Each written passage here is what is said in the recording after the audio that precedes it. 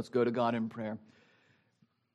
And gracious God, we pray now that you would help us to understand this great text in this short letter, but still your word. We desire to know you. We desire to know ourselves even through this text. And so we pray that you would enlighten our minds to see ourselves and to see Christ more truly. In his name we pray. Amen. 2 John verses 1 through 3 and 12 and 13. The elder to the elect lady and her children, whom I love in truth, and not only I, but also all who know the truth, because of the truth that abides in us and will be with us forever. Grace, mercy, and peace will be with us from God the Father and from Jesus Christ, the Father's Son, in truth and love. Though I have much to write to you, I would rather not use paper and ink. Instead, I hope to come to you and talk face to face, so that our joy may be complete.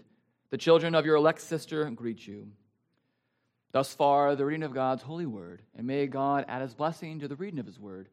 Thanks be to God. You may be seated.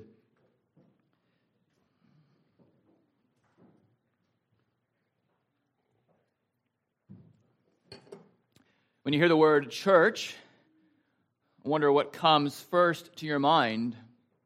And I wonder if what comes first to your mind is positive or neutral or a negative conception.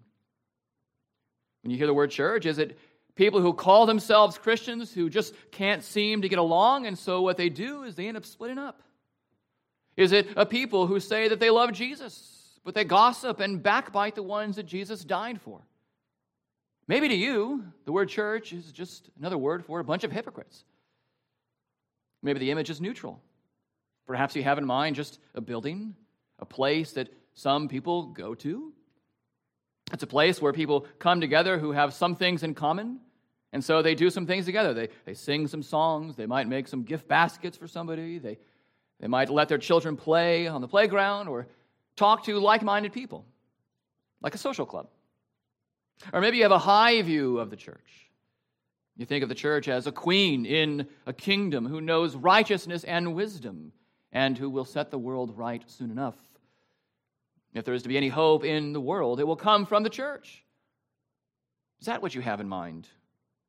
Or maybe you have all of that and more in mind, because the church, variously understood, can give us mixed emotions, mixed thoughts, mixed conceptions. If we understand the church as the people of God, from Old Testament to New now, you might think all of those things. And you would be right. You would see hypocrites. You would see a place to assemble. You would see a people so loved by God. And as we begin John's second letter, which is likely his cover letter in 1st, 2nd, and 3rd John, we see God's view of the church. And surely our view of the church must then conform to God's view. God cannot unsee the faults of the church. Her foibles are many. Her sins offend his holiness and harm others in the church, and even those outside the church. But through the opening lines of this very short letter, God shapes our thinking of the church. The church as a lady, as elect, as chosen. Church as one with children. And so a church as blessed by God. Because God has chosen the church for himself, he will insist on blessing her in the truth. Now, maybe the language of lady doesn't resonate with our hearts when we consider the word church, but the language is a favorite of God's, seen again here at the start of 2 John. In both the Old Testament and in the New, the Lord uses the language of a woman, of a lady, of a bride, to speak of the church. In Ezekiel 16, for instance, we read how God created a people out of a helpless, bloody babe. In her blood, the Lord said, "Live." When she was at the time for love, the Lord married her. The glorious groom covered her nakedness. He said all of his covenantal I do's, and he made her the royal queen that she never deserved to be. She proved her unworthiness, her ingratitude, time and again throughout her history. She took her divinely given beauty and prostituted herself. She even paid others for a good time. She took her divinely given children and she placed them in the harmful hands of Pharaoh, in the burning hands of Moloch, and she rightly earned the name of whore for all of her abominations. Now, Ezekiel wasn't the only prophet to speak of Israel, the lady by name only. As a palpable prophetic object lesson, Hosea marries Gomer, who is called a wife of whoredom. Now, how would you like that as a nickname? Someone marked by unfaithfulness. In Gomer is the nation of Israel represented at that time perfectly. She is a wandering woman. She is an unfaithful woman. But God says, Hosea, go and love a woman who is loved by another man. What can we do but join God's words against Israel and direct them to ourselves? When he says, how sick is your heart? We say, how sick is our heart? It is all enough for the groom's righteous severing of that relationship forever. But using another prophet, the prophet Isaiah, our divine groom remains firm to his covenant. In Isaiah 61:10, Isaiah rejoices greatly in the Lord. His soul exults in his God, the groom. And why? The Lord has clothed his people with garments of salvation glory. He has covered the faithless bride with the robe of righteousness that is covered in Emmanuel's blood. The bride's sin does not get the last word, but the everlasting word of the Savior speaks. And we cannot look upon our Old Testament counterpart in judgment for her faithlessness without at the same time condemning ourselves. Both then and now, the church does not act very ladylike, now does she? I think of 2 Corinthians 11, verse 2. The Corinthians were not truly faithful to their bridegroom. And so what does Paul do? In the Spirit of Christ, Paul says, I feel a divine jealousy for you. I betrothed you to one husband to present you as a pure virgin to Christ. But you are being deceived like Eve. They are falling head over heels for the false prophets and the super apostles. They were so impressed by the angel of light that they didn't notice the forked tongue. But we see in Revelation 19 and Revelation 21, but by the blood of the Lamb, the wedding meal will happen. Let us rejoice, the text says, for the eternal marriage of the Lamb has come. The bride of Christ has made herself ready. She is adorned for her husband. This adornment of glory will never fade away or lose its shine because her dress is indelibly marked by her husband's blood. And her groom makes his face to shine upon her always. And so she looks radiant as her attire is aglow with the blood of Christ. William Jenkin, the Puritan, says, the church comes out of Christ's side in the sleep of his death. As the Father pulled Eve out of Adam's side at creation, so now he brings the church into life out of his Son's glorious death. What is the church to do? But submit, to respond well. That's what the bride is to do for the husband. As the husband in Ephesians 5 gives himself for her, as he nourishes her with the word, as he washes her with the word. She is to submit. She is to receive that care well and to rejoice. And that relationship, Paul tells us, is a picture of Christ's relationship with the church. Although the church doesn't act very ladylike and is never fully faithful to her own marriage vows, this is no excuse for her to give herself to others. The bride is to make herself ready for her bridegroom's return. The lady, in thankful response to Christ's loving care, in response to Christ's self-sacrifice, in response to Christ's nourishment through the Word and the Spirit of God, she submits to her husband, who is her head in all things. She leaves the flesh of her father and the ways of her mother, and she clings to Christ, resting in the joy that her husband clings to her tighter than she does him. The church is lady. The church is woman, is the bride of Christ. But John also calls her elect here. Both the church that he is writing to and the church that he is writing from are called elect. They are called chosen. He says the elder to the elect lady in verse 1. And in verse 13, he says the children of your elect sister. So here we have lady and sister, both elect, both chosen by God. Now, the church as chosen is a theme of John's in all of his writings. And if we were to read all of the texts of Scripture from his own writings about the grace of election, we would be here for a very long time. It doesn't matter if you read the Gospel of John or the 1st, 2nd, 3rd John, Revelation, election pervades those writings.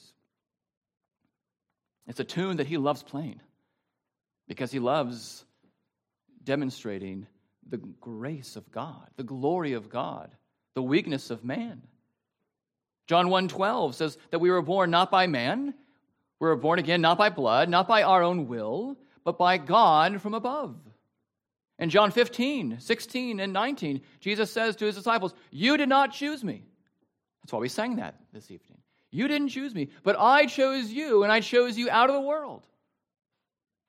In John 17, in Jesus' high priestly prayer, he is praying to the Father. He says, I am not praying for the world, but for those, Father, that you have given me. In Revelation 17, in the war between the world and the Lamb ends up on top. The Lamb ends up victorious. But he is not on top alone. He has with him what are called the chosen and the faithful. The church that has Christ's whole heart.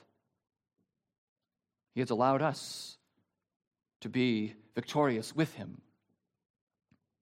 As chosen, we receive the unending love of Christ. At the same time, we receive the relentless hatred of the world. At the same time, we receive the never-ceasing prayers of our great high priest, who ever pleads above.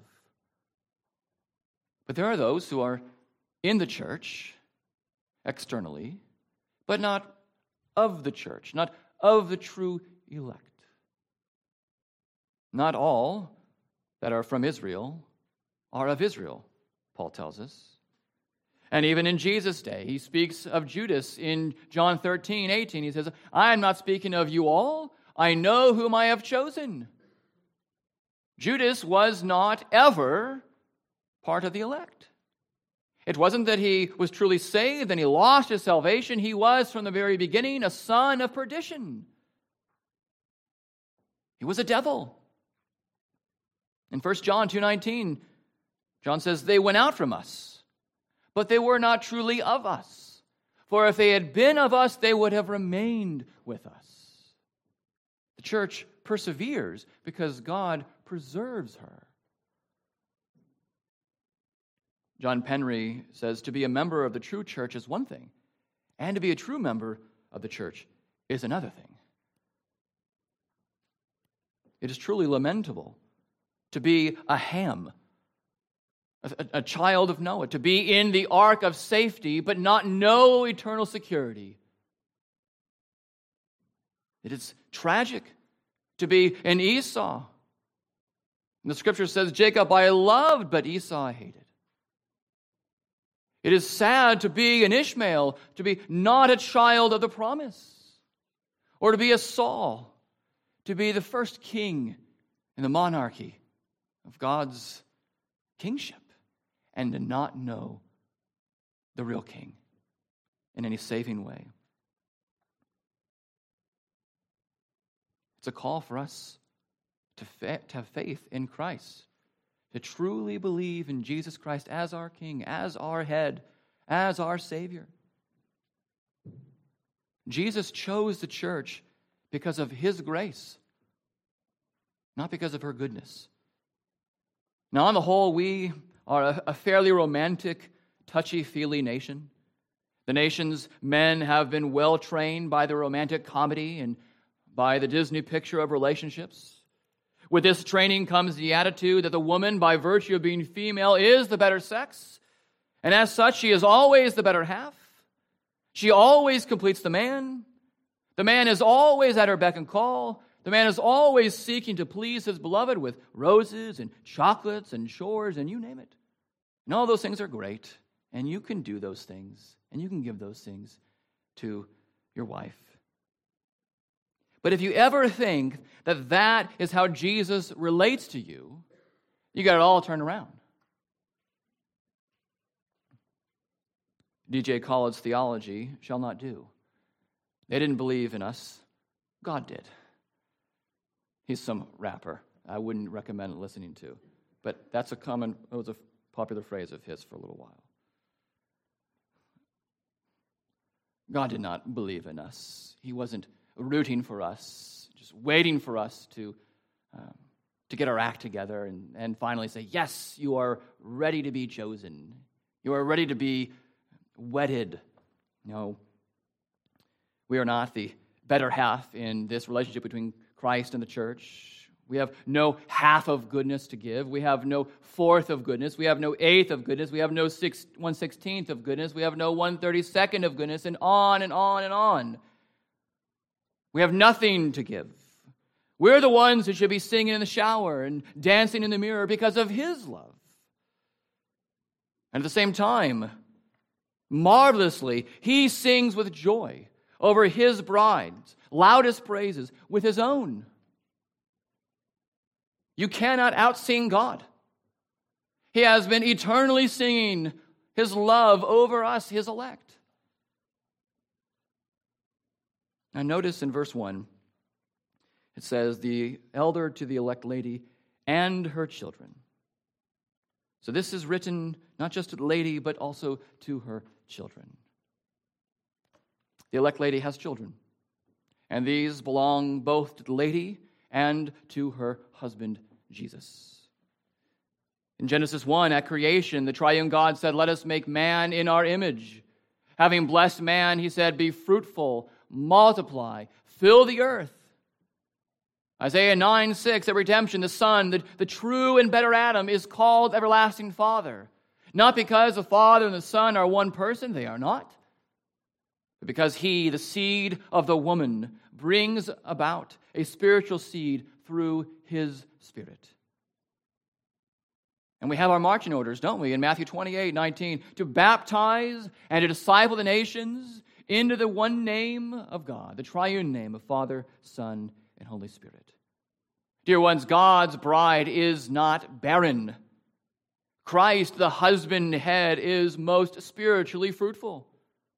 We can all then, with Hannah, pray not as one's drunk, but as one's filled with the Spirit. Our heart exults in the Lord. We rejoice in your salvation. The barren has borne 7. With Mary, we can shout, our spirit magnifies the Lord. He has looked on the humble estate of His servant.